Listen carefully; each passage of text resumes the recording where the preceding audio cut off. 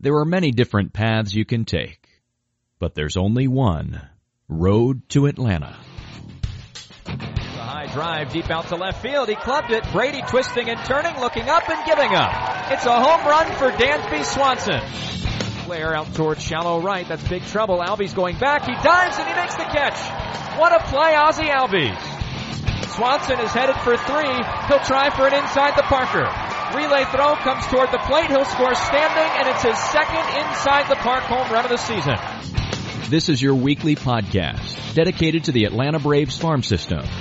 Follow the show on Twitter at road2Atlanta. Now, hit the road with your hosts, Eric Cole, Gaurav Vidak, and Garrett Spain.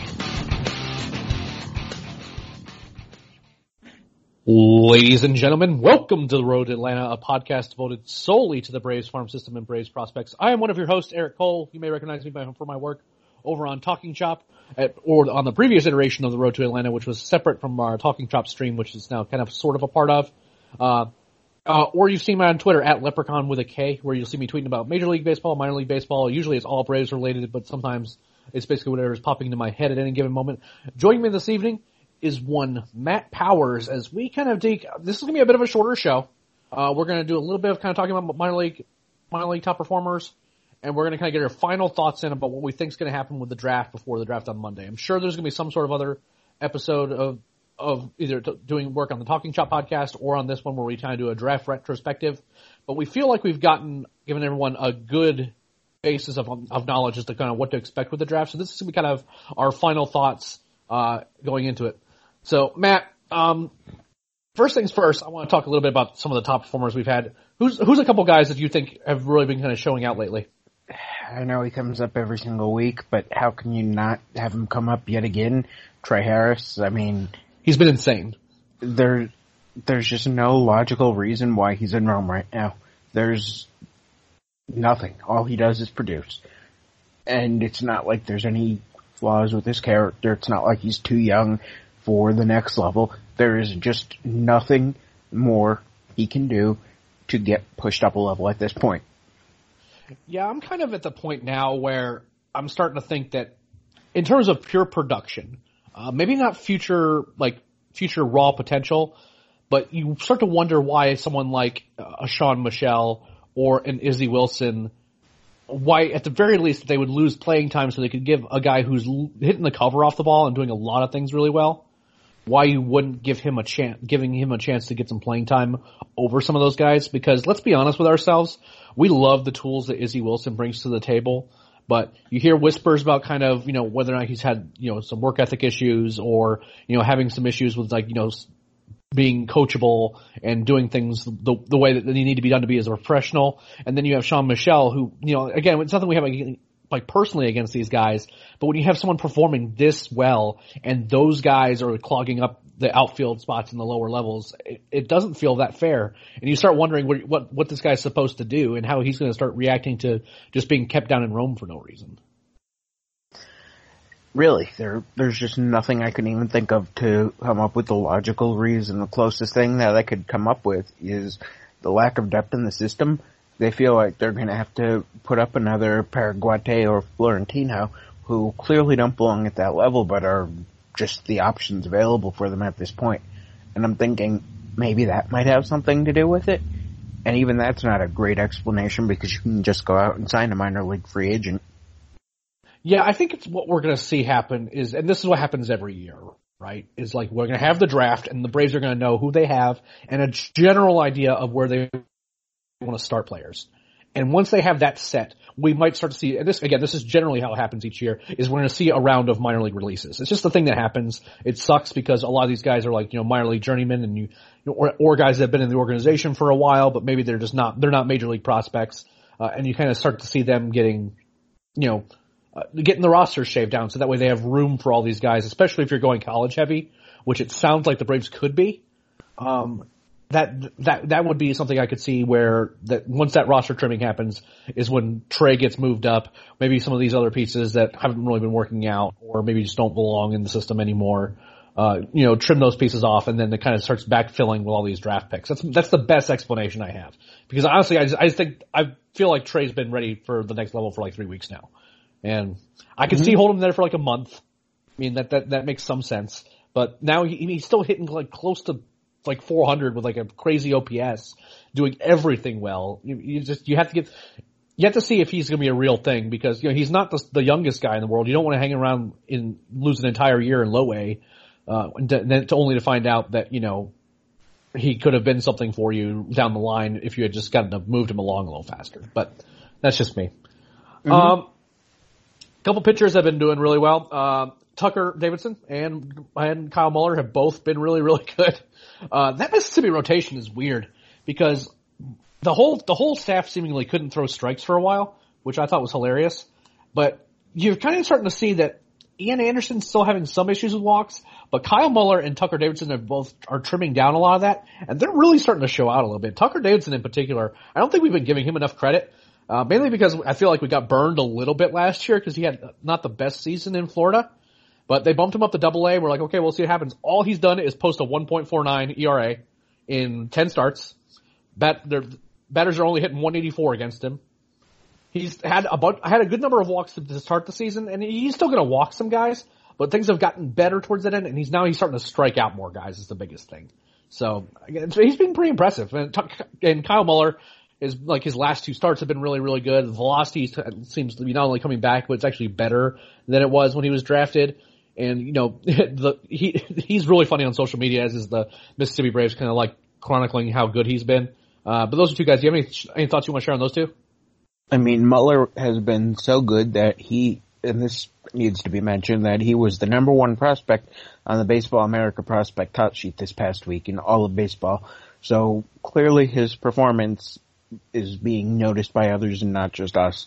I mean, obviously the walks were a huge issue, and I talked to people outside of the Braves organization who were very, very concerned about Muller earlier this year because the command was just so erratic at that point. But he's just done a complete 180 since then. His last 4 starts, he's walked 2 batters each. No more, no less, but just 2 batters each.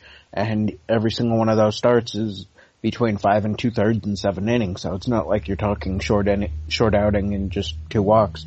But the stuff is there, the performance is there, the command has come back from a point where there was reason to worry. I mean, he walked 4, 4, and 6 in his first 3 starts. So at least he's back to exactly where you'd hope he would have been. And he's impressive. He might be just behind Ian Anderson at this point on that Mississippi roster for pitching in prospect status at this point.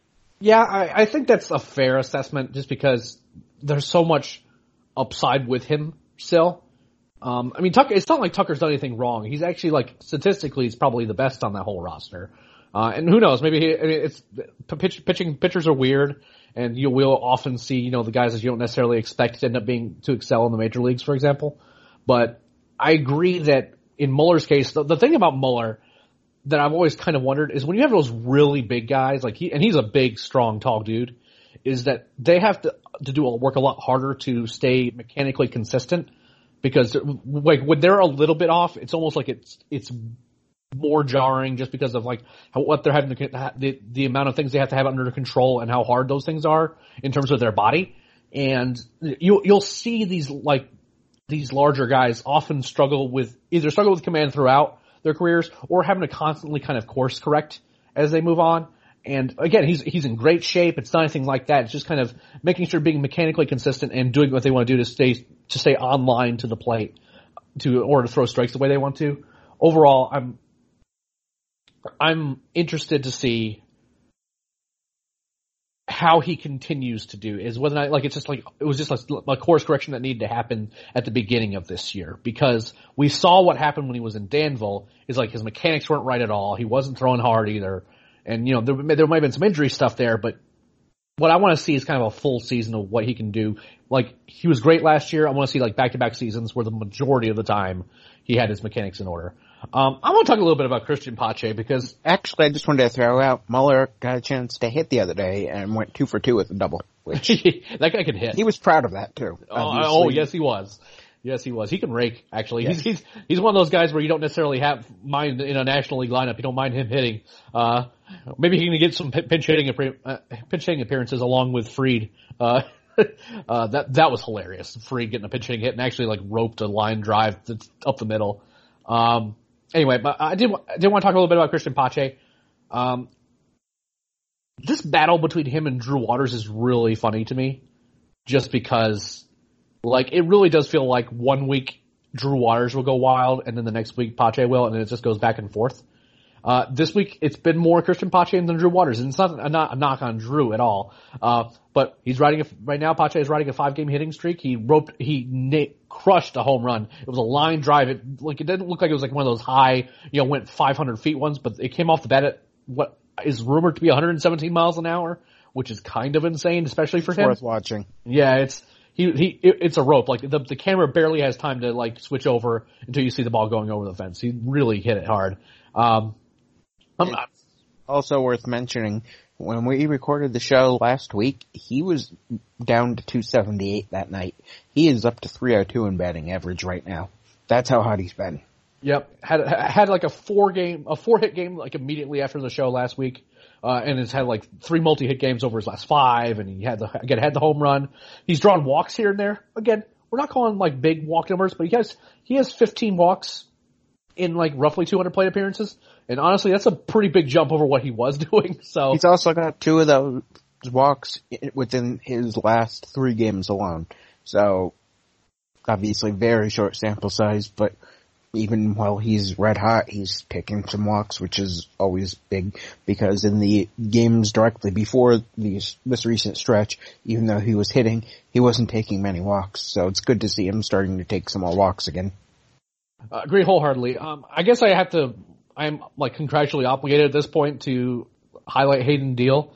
All I want to say this about Hayden. I wrote an article this past week about him. We're talking about the value of having a cutter and why that really helps against right-handed pitching. I wrote that with Ivan, who doesn't. I wish I had a Twitter account that I could point people to for him, but he doesn't have one. And kind of how well he's done this year and like what that kind of forecasts for the future. But I'll just say this: he had a 6-inning start today, where he gave up 2 runs and like 2 walks and like 5 strikeouts. It might be his worst start of the year, and that is true, that like 2 runs, 6 innings is like your worst start of the season. Speaks a lot to like what kind of year that guy's having. He's a guy that I think needs to move up as well, but it's that Mississippi rotation is really tricky to move into right now just because there's so many arms. But again, not going to dwell there too long, but he's definitely been a guy that we've been kind of keeping an eye on. I do want to run down some injuries really quick. Matt Withrow, he's not injured. He actually came back from an injury. He hadn't pitched in a long time. He's down in Florida now, and he's pitching pretty well. And I'm really happy because he's a really nice guy, and he was a pretty promising prospect for us. But this was before he got hurt. He was like kind of like the back end of our top 30, wasn't he? Yeah, back into the top 30, and even after that, he was on the just miss list for quite a while too. So he's been, even when he wasn't on the top 30, he's been right around it. Yeah, again, older prospect. He was already a college arm, and you kind of wonder how much more time he has before he has to figure out if he's going to make this a career or not. But he's really worked hard to come back from injury, and we're happy that he is back. Corbin Klaus has been out for a little while with some shoulder soreness issues, but it doesn't sound like it's anything major, and he's actually going to be back relatively soon, is my understanding. Justin Dean, he's missed a little bit of time. It's with a cut, right? Like he had a cut in the game or something like that, and he's just wanting to make sure it doesn't open back up. I'm pretty sure that's right. Yeah, I believe that's it. I think it's just a very short time out, and he'll be back shortly. Yeah, he's another guy that I liked a lot. I do think it's really funny that as guys have been graduating, the first 2 guys that have been added to Pipeline's top 30 are Justin Dean and Trey Harris. I probably would have flipped the order on those, even though I like both of those guys, but I think I like Trey more. But both those guys. I like that order myself. I think that Harris is the better player right now. I think Dean has a little bit more still left in the tank. they're both really strong guys, and I think that the power numbers for Dean, I think, are actually going to be better than one would think they'd be, especially with the Major League ball. Mm-hmm. I think Dean's also, because he's coming from smaller competition, he's still adjusting to the pro competition a little bit more, while Harris had 4 years in at Missouri, so I think Harris, for him, it's a little easier at present to adjust to low A, because they said the SEC is a lot like what you face in low A, and the way Harris is playing, it's obviously showing that. And I do think that the SEC is a little bit behind low A, but I think overall the level of competition isn't significantly more. But I do think that does help Harris's numbers just a little bit, while Dean is coming from Lenore-Rhine, so. Well, I get that, and I also think that there's an upside argument to be made for Dean just defensively, because, I mean, Harris's value is almost strictly with his bat. It's not like he's terrible in the outfield. I'm not going to say that. He gets around, but I think Dean could be legitimately a good defender in the outfield and probably could play all three outfield positions. So it'd be pretty easy to convince me of him being like more upside type as opposed to Harris, who's kind of, his value is going to be tied to his bat. Let's see who else we got here. Tristan, I've been asked a couple times about this, and I wasn't sure if we had mentioned it on the podcast, so I wanted to make sure we put it out there. Tristan Beck's been out for a while. He was a relatively high pick for the Braves last year in the draft, out of Stanford. He's been out for a while with a groin injury. He left to start with a groin injury, and we haven't heard anything new on that front, but it's worth saying out loud that he had a groin injury. He's been out for a while, and we have no reason to believe that he would would not be back anytime soon. Luis Gohara is still missing. I was actually credentialed for the Braves game, the first game against the Nationals this week, and I asked around some of the reporters, some of the people that were around, some of the officials that were around, and all I'm hearing is that he's dealing with some issues. Some of it's health related. I think some of it may be personal related as well. And it didn't sound like to me, I didn't really pry too much about it. It doesn't even sound like he's throwing right now. And we're going to treat him like a prospect until we kind of know otherwise, as whether or not what his plans are for being on the major league roster. But for the moment, all we really know is that he's been dealing with some shoulder issues and he had been injured, but there are also maybe some other things going on that we're not 100% certain about. And I don't really want to speculate beyond the fact that there might be just more to it than just a shoulder injury. But we just don't really have any news, and it doesn't sound like he's throwing right now. Matt, what do you think's going on with AJ Graffinino? I don't know. I have no clue. It's very weird. He played the first game, had all of one at-bat, and then he ended up getting hurt. It's been a bit of a mystery injury. He has not returned. It's been 2 months, and we're without seeing him. Last spring at Washington, he was hurt and missed a bunch of time with an injury that I don't think was quite as severe as it was made out to be, and he missed some time after turning pro with an injury that is rumored to also not be quite as severe as the amount of time that he missed. So he's got an injury history, and he does have a history of missing more time than what one might expect for what his injuries are. So I'm wondering if that's playing into this at all right now. I mean, maybe. The problem with just kind of Florida in general is that it's really hard to get any information out of there, period. And we don't even have video to go on and say this is what it looks like happened on the play he was injured. You know what I mean? When you have injuries like that, it could be any number of things, especially the position he was playing. It could have been on a throw, it could have been on a slide, it could have been running the bases, it could have been any number of things. But I'm hopeful that we get to see him soon, because he's a guy that we liked a lot. But right now, since he hasn't played at all, I'm not even sure how we could rank him in the top 30 at all. Not because we don't like him, but because one, we don't know the severity of the injury or what kind of injury it is, and two, it's you don't really know what he's going to be like, kind of coming off an injury and being out that long. So it's a tough situation for us because in this particular case, we haven't been able to find good information on him regarding what's going on with him and when we can expect him to see him back. But I hope he comes back soon because he's really fun to watch in the field, and he was actually putting some real numbers out with the bat as well. I kind of hope that once he gets back, we'll kind of get a better sense as to kind of what he looks like. CJ Alexander, we've mentioned this before, had elbow surgery. The original timeline was 4 to 6 weeks. I think that means sometime in June he's supposed to be scheduled to come back, assuming no setbacks, and we have no reason to believe he has had any setbacks as well. He's another guy we like a lot, and I kind of want to see him get back into the swing of things happy and healthy, because he didn't look particularly right when he was in Mississippi. Okay. Now we got the kind of the rundown of the prospects out of the way. Let's talk draft. So, we were talking about kind of how we wanted to handle this in terms of like beforehand, and the best way I feel like we can is we're going to give you guys some names to be thinking about, and then we're going to talk a bit about why we think they are or are not in play for the number 9 pick.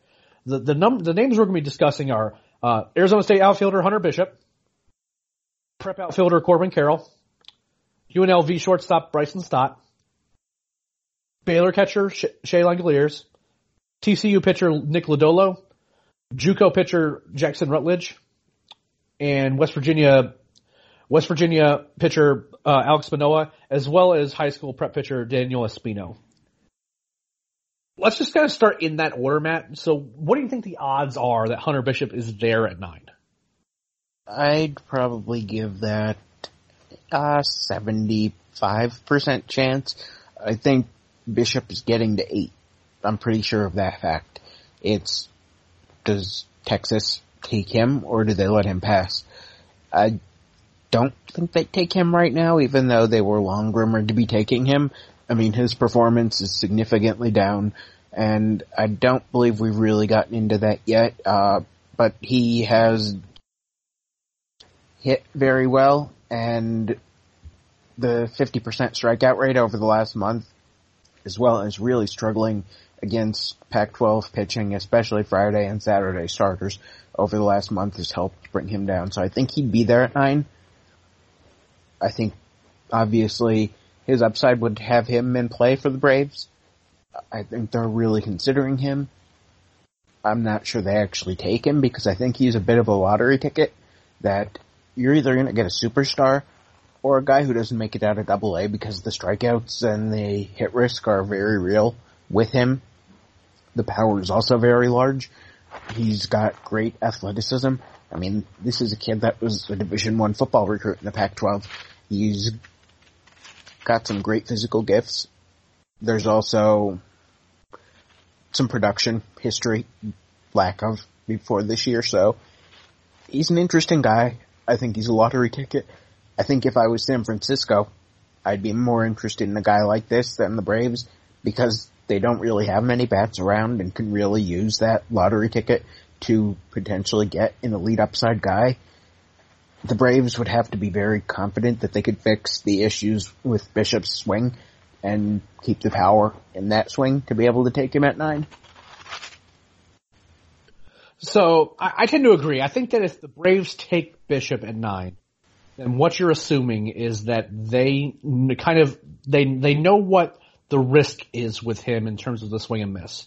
And they feel like that they know what they would need to do to at least minimize that risk. There's going to be risk with any prospect. I'm going to go ahead and tell you now. There are very few sure things in any draft. I think really the only sure thing in this draft is Adley Reutemann, and he's still a catcher, and like weird injuries and things like that happen to catchers all the time. So it's worth mentioning that there's risk with any player. In Bishop's case, there seems to be some more risk, but if you have done your homework and you say, hey, you know what, we feel like we can teach him X, Y, and or Z, and this will result in kind of cutting down the strikeouts, then you have a guy that probably should be a top 5 pick. If you know for certain that you can, there's something that you know how to fix and will fix. The bigger issue I have is that I think that the top 6 teams are going to be operating within one tier of players, right? And then you have 7 through like 10 or 11-ish, where there's going to be some players that may or may not be available. And the 2 teams ahead of the Braves and the Reds and the Rangers could both do some really weird stuff, because the Reds need pitching, and they're not hurting for bats in their organization. What they need are guys who actually can throw strikes as starters, and that makes me think they would go for like a Lodolo or for a Jackson Rutledge, or even a Manoah. But they seem to consistently draft bats, with the noticeable exception of Hunter Green, and I feel like they got burned on that just because he's out with injury. But between that and all the rumors about Texas trying to do some underslot stuff, it makes me really unsure as to who's going to be really available. And if Texas decides they're going to go underslot, but the Reds, the Reds could still end up taking Bishop anyway. Ultimately, it comes down to what I think, and I think you're right, about 70% chance that Hunter Bishop's there. I'd be personally be happy to take him, mainly because I feel like if the Braves are taking him, then they feel like they understand him and what they would need to do to fix him. I will say though, for the next guy, I think, and it's very close for me, the upside for Bishop I think is higher. But I think I would prefer Corbin Carroll because the floor isn't quite as bad. And he really interests me as a prospect because the hit tool is so good that I feel like if he puts on any appreciable amount of strength, that he could end up being like a consistent performer for a long time. What do you think? I think Carroll is probably the number 2 guy on my board realistically. We're going to talk about the number 1 guy, and I'm sure most of you already know who that is, but the most realistic pick of the names that I'm hearing to get there would be Carroll. I think he's easily a plus hitter. I think it's a 60 grade. The hit tool is beyond what you'd expect from a high schooler. And it might be a 65. It could grow into a 70 in time. He's that good at just hitting the ball, making hard contact with the barrel of the ball and just driving it all over the field. He knows how to take good at bats, wait on pitches, just make contact with the ball and put it in play. I mean, he's got good speed, so even though that doesn't really help the bat directly, it indirectly helps because he's able to beat out some infield hits. I think he's probably a guy who's going to hit 15 to 20 homers a year, but he's also going to rack up tons and tons of extra base hits with his gap power. He might be a crazy Biggio. He's quick too. He is. And that's going to also help the doubles and triples just get up there. I can see him putting up Craig Biggio-like extra base hit totals. And if you're not familiar enough with Craig Biggio, I mean, he was a guy who regularly hit that 35-40 plus double total. Obviously steroid era, but not that accusing Biggio of steroids, but in that era, that's just how the game was played. But I could see Carroll doing something like that. Even though he's not the biggest guy in the world, he's pretty strong for his size. And I think he does have some room to add weight. The comps on him are Ellsbury, Benintendi, and one that I like a little bit that I haven't actually gotten anyone else to really completely agree on is Alex Verdugo from the Dodgers. I think he's a more tooled up version of Verdugo. I think he's a guy with a little bit more power than Verdugo has. I mean, they're both a similar size, not much power overall, and just great ability to make contact. I think that's where that comp for me is coming from. Of course, Carroll's a guy that's going to play in center field and stay there and just play good defense. I've also talked to some guys out on the West Coast who've seen Carroll, and every single one of them that has actually seen him live has just raved about what he does at the plate and just the at-bats he takes and the way he hits the ball and just how frequently he's making that hard line drive contact. So that's the 2 bats that I think Matt and I can agree that if we're taking a bat at 9, those are the 2 guys that we would be particularly in on. If they deviated from if they took a bat but it wasn't one of those 2 guys, like it depends a lot on one, if it's like an underslot signing, and 2, like it might surprise me a bit because I really think that they like those 2 guys. 2 bats that are kind of in the neighborhood and have been at times connected, or in one's case hasn't been directly connected, but we know that they've kind of checked in on him at the very least, is Bryson Stott, the shortstop from UNLV, and Shea Langoliers from Baylor. I know that you particularly aren't a big fan of the Langoliers pick. So kind of give us your reasoning as to why you necessarily wouldn't pick either of those 2 guys over the others. I actually would take Stott. The only thing is, I don't think the Braves are really in on him. I have not heard his name connected at all with the Braves, both from my sources that would be around anywhere. I can't really say too much more, but his name is not rumored with the Braves at all. I mean, I know that they've definitely checked in on him because you have to check in on every single one of these players just to see what they are, but there's nothing that really connects them. And I know that there are some that are very, very high on Stott that would even put him in the top 5 to 6 or 7 players of the draft ahead of some of the guys that are in that top 6 tier. So there are people that, and they do the same thing with Carroll as well, that you'll see Carroll in that top 6 tier ahead of some of those guys that are going to be drafted in the actual top 6. Those two are really the only two, other than my other guy down a little bit lower, but we'll get into him a little bit later. With Stott, he's a potential all-star at shortstop. He's gonna hit for power, he's gonna steal some bases, he's gonna play good quality defense. There's a lot to like. I just don't think he's connected with the Braves.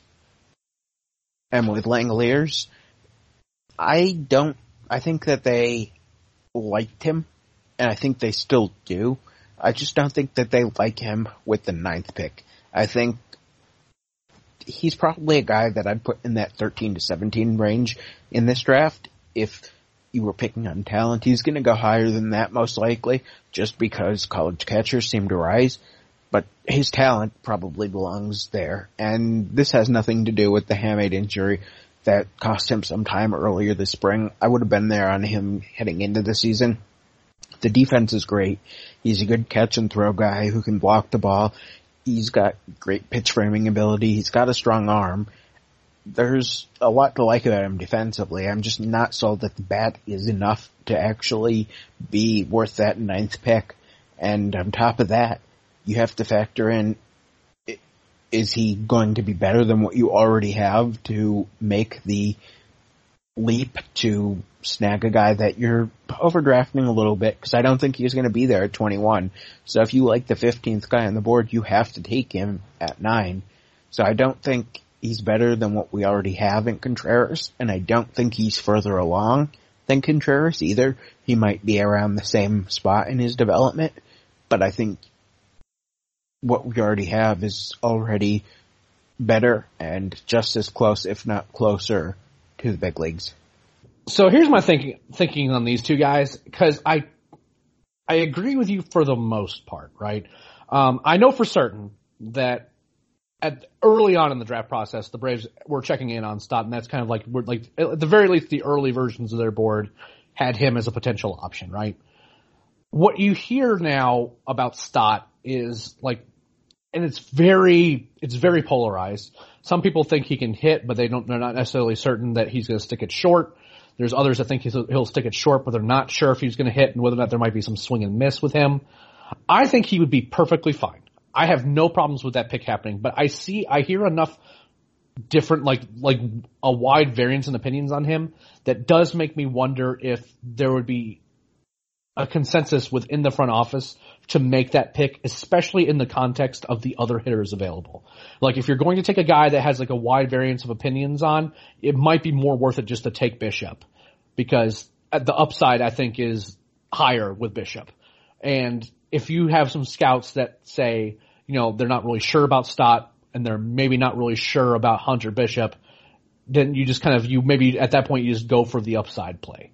Or if you're wanting to be more safer, you would take a Corbin Carroll, who's a hit tool guy, a run guy that you think maybe down the line could really increase in value, but at the very least that you're getting a good player out of him. Again, I would be totally fine with the Bryson Stott pick because he's performed really well at UNLV. He's put up real numbers. He has a track record of production. He has power. I personally think he'd stick it short. I think he would be okay at short. I don't think he's like a Gold Glover there or anything, but I think he's a good shortstop. Yeah, I think that too. Good, not great, not a Gold Glover, but better than average. Yeah, like an above average guy. A guy you're not upset to have at shortstop.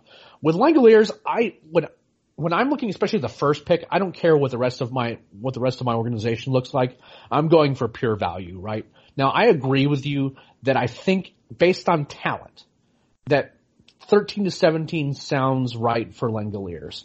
I wouldn't be super upset with picking him just because Matt and for those who aren't aware, Matt and I have had this argument like vigorously over the last few weeks about Langoliers, because Matt's not really a big fan of him.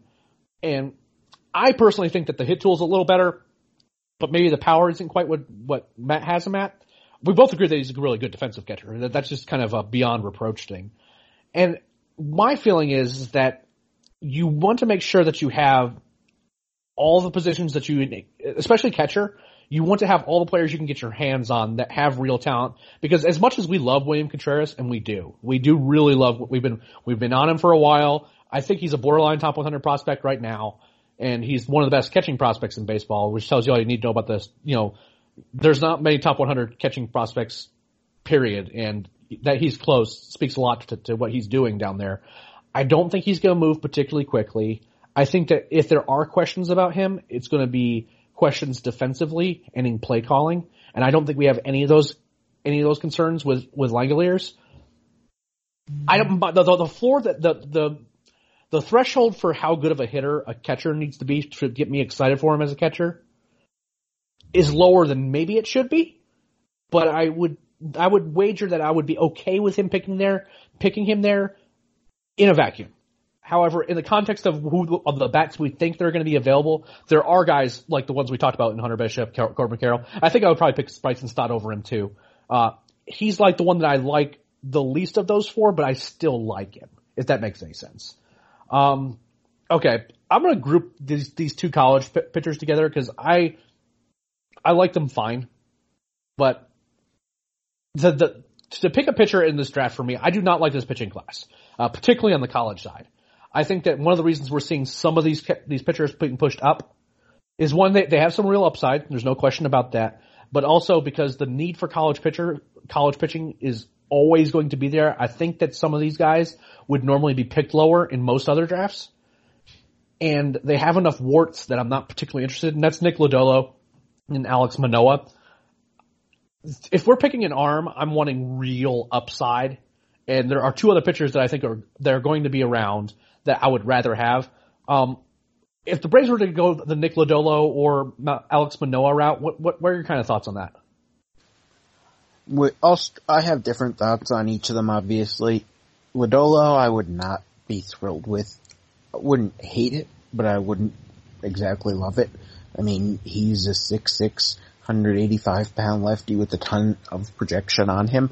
I mean, he was a late first-round pick, obviously, out of high school by the Pirates, who ended up turning down the money to go to TCU. And he's always had great stuff, or at least very good stuff with a ton of projection. But the first 2 years he was there, he just didn't live up to his potential and his stuff. This year, the numbers have really taken a step forward, and he seemed like he might be going in that top 6 a little while ago. He got cold for a little stretch then, but he's since gotten back on track. I don't think he's going to be there. There's stuff to like about him, but there's also reasons to not like him as the 9th pick. In a normal draft, I don't think he's a top 10 pick. I mean, none of his stuff is truly plus today, and that's a little concerning for a college player. I think that he's still going to need to really fill in that body and gain some projection, especially with that fastball, before he's really able to be the kind of guy you'd even hope for with a top 10 pick. And even then, his ultimate upside doesn't really scream top 10 pick, because he's not a potential number 1. He might have an outside chance at being a potential number 2, but he needs to really max out his ceiling to be that potential number 2. He's probably a potential number 3, most likely.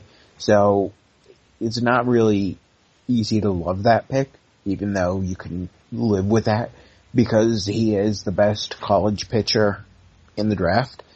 Now, Manoah is a little weird because at the start of the year, he was a borderline first-round pick, and I was actually quite a bit higher on him than anyone else was at the start of the spring. But then he dominated this year. He's just had a great year. And since then, he's really risen up boards to the point where there's even a chance he won't be there when the Braves pick at 9. I can't say that my feelings on him have matched what everybody else's have done, So even though I was once higher on him than everyone else, I feel like I'm now lower on him than everyone else, even though he's moved up for me. I just don't think he has a good enough third pitch. I think his frame, he's listed at 6'6", 260, and that's just listed.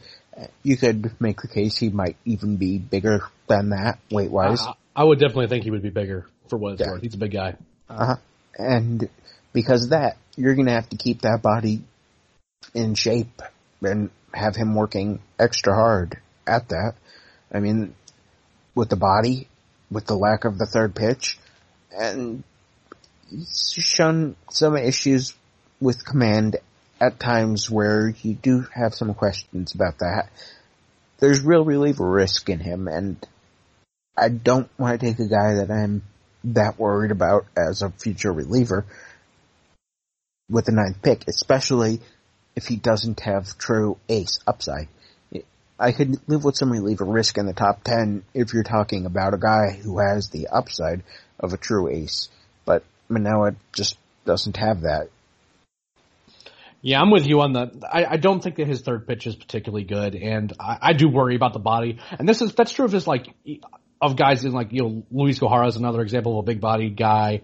There are some successes in terms of those types of pitchers, but there are also a ton of failures because it was just maintaining their weight, maintaining their command, staying in good shape and kind of being able to stay athletic with that body type is not the best track record. There are certainly exceptions to that, but not something that really excites me. More importantly, again, in a vacuum, there's reasons to, pick apart or like these guys. But in terms of the rest of the context of that pitching class, I would much prefer either of the two guys we're going to talk about next, in Jackson Rutledge or Espino, to those two guys, because one, there's real ceiling. I know this is going to upset Matt, but I'm pretty sure that I prefer Jackson Rutledge because, again, it's big time upside.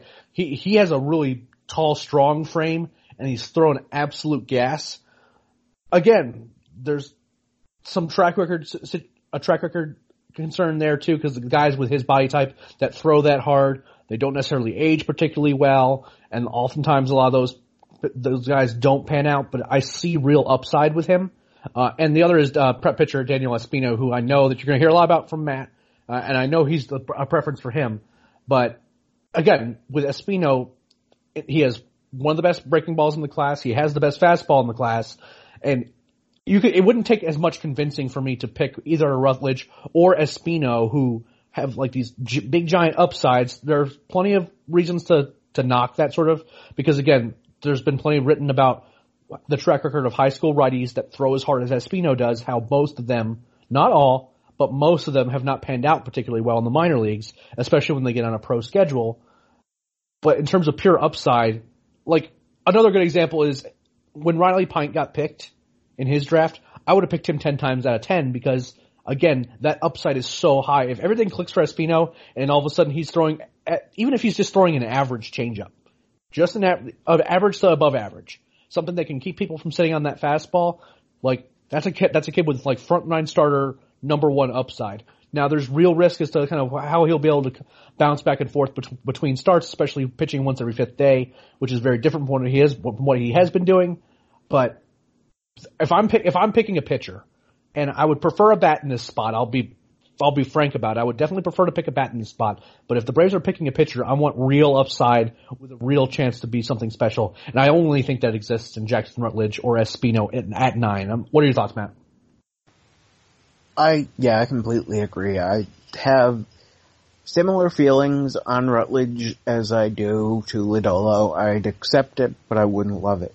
I mean, you hit on his frame. He's 6'8", 240, so he's obviously got that huge frame, and that's a concern right there. But he's also had a labrum injury, and guys that size that already have some physical injury history with that body, when a pitcher cannot afford an injury like that, that's a red flag against him, even though it's not major right now. Is that labrum going to continue to give him problems going forward?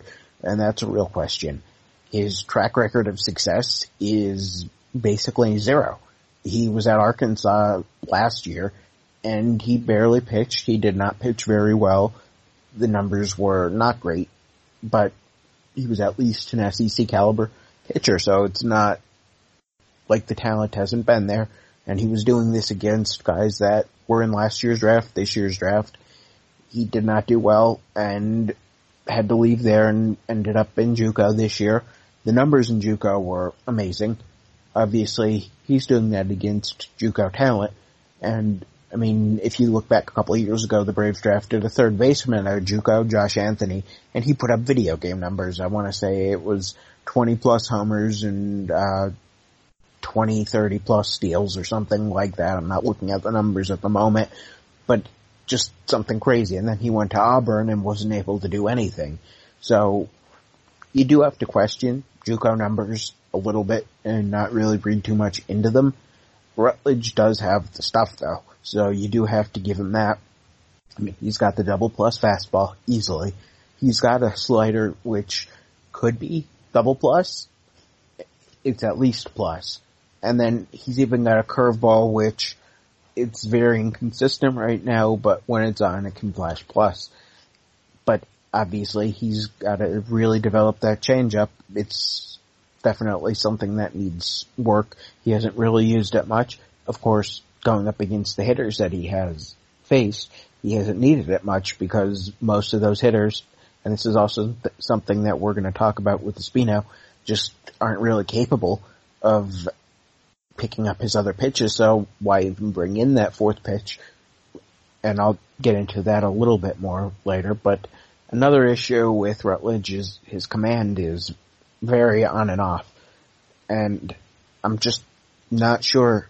Guys that size typically have issues throwing the ball for strikes a little bit more often than a guy who's in that 6 foot to 6'5" range. So those 6'7", 6'8", 6'9" guys typically have more command issues. I mean, even look at Randy Johnson, the all-time greatest pitcher in that 6'8" and up range. I don't think there's even any question about that.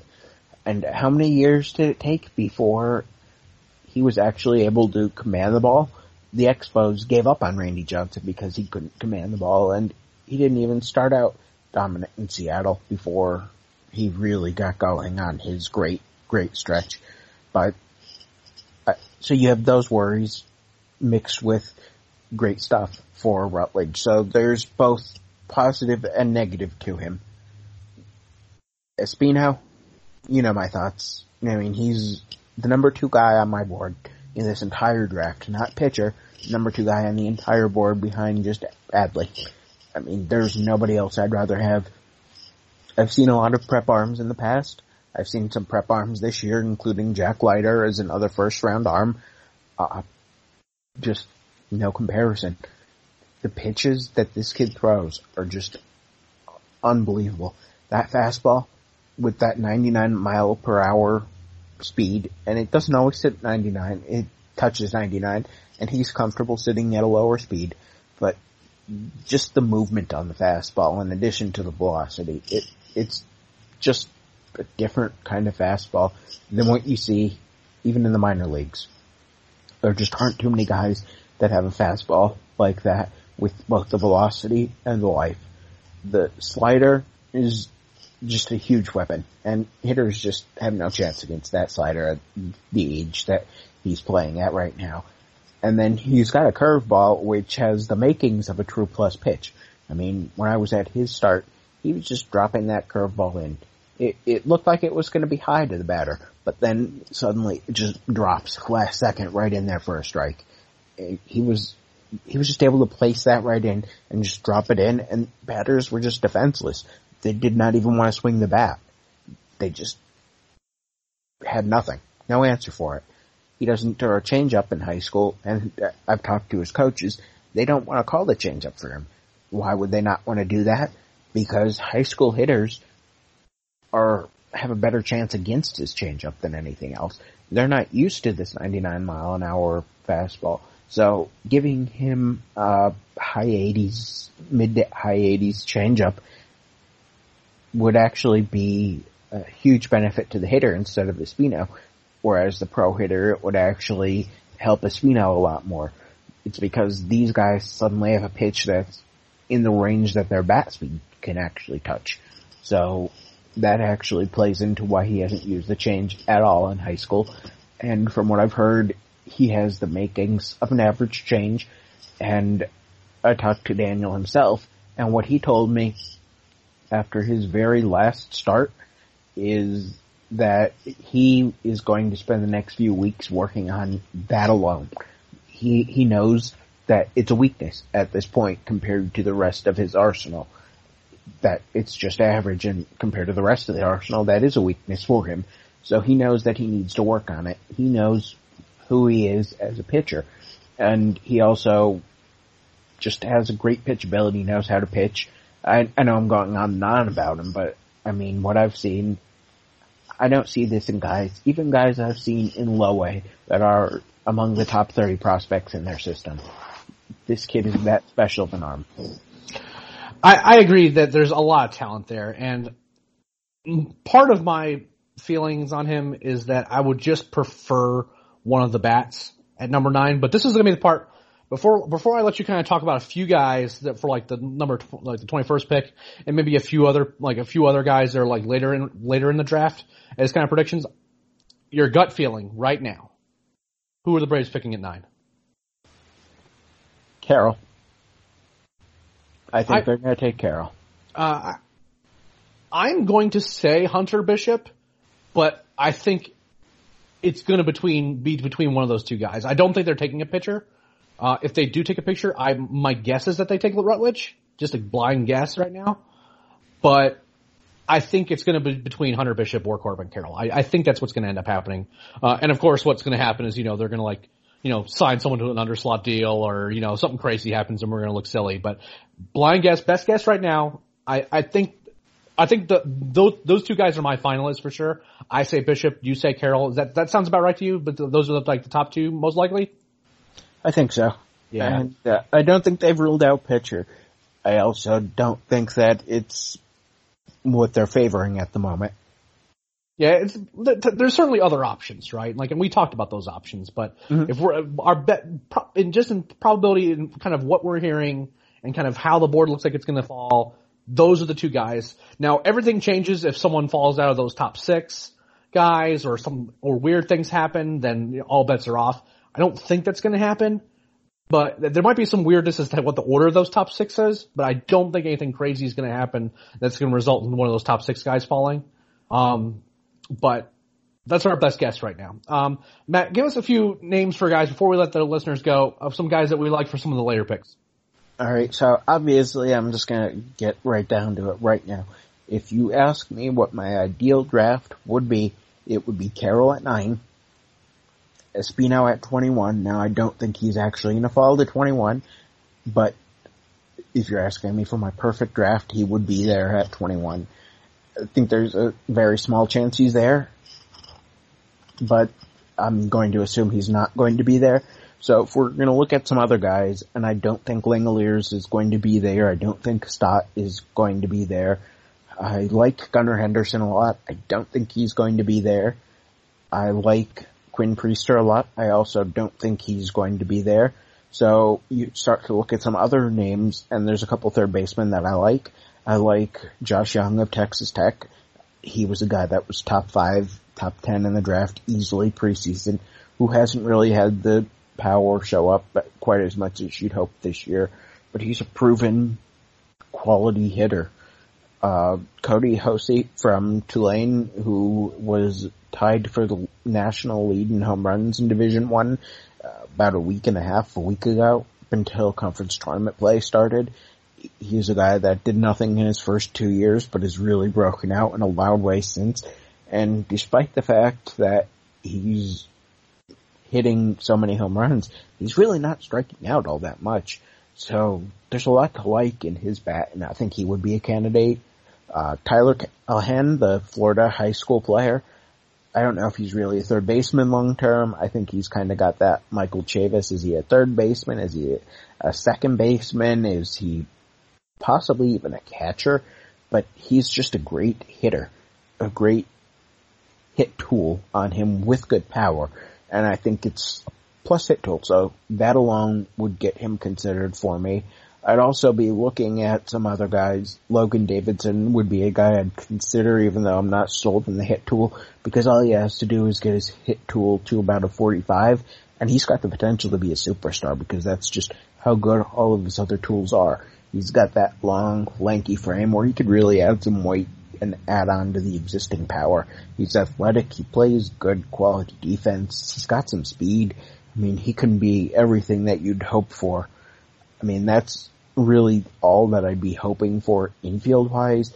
In the outfield, a couple other guys, Maurice Hampton, the Tennessee high school player, the LSU cornerback commit, he's got huge upside, but obviously he's a little raw because of the baseball and football mix. He's also got that football signability question. I mean, I think even though Kyler Murray isn't going to play significantly into things going forward for teams, I think that after he signed a contract and just suddenly backed away from it, it might have teams think twice before they really commit a very high pick to a football player, especially if they want to continue playing football for any length of time. Obviously, Kyler Murray is the exception to the rule, but I do think that could have something in the thought process. That's really it in the outfield that I'd feel comfortable with taking at 21 unless somebody was to fall. There's quite a few pitchers that I'd like that would be in that 21 range, other than Espino, Priester, who I don't think would be there, but none of them really stand out to me quite as much as Brennan Malone, who has really good stuff, but it's not quite consistent. Even at IMG Academy this year, which is basically a school for athletes. So he's had great coaching, and the coach at IMG is actually the former coach who was at University of Pittsburgh for 20 years. So it's not like he doesn't have very good coaching around him. And this coach recently put out a first-round pick to the Blue Jays a couple of years ago at that. So the fact that he hasn't been completely consistent with his stuff definitely strikes me as a slight concern with him, but obviously the upside's huge, so he would definitely be in play for me there. So I think there's a few names beyond that like we are interested in. Kyle McCann's a name that I've heard, and I know you've heard too. I guess the question I have with just him before we let the listeners go is, what do we think the odds are that Kyle McCann is going to be available in the second round for the Braves? I want to say probably about a 40 to 50% chance. I think anyone that believes in him as a catcher, defensively I'm talking, is going to be willing to use a high pick on him. That bat, if he's able to catch, is huge. I mean, if there was no doubt that he's a catcher, he's possibly a top 10 pick. I mean, there are some questions about his hit tool because he does have quite a bit of swing and miss, but the power that he has at catcher is just ridiculous. And you'd have to really consider investing a first round pick if you liked him enough to make sure you get him, because I really don't believe he's going to be there at 60. I think if you want to ensure that you get him, that you'd have to take him at 21.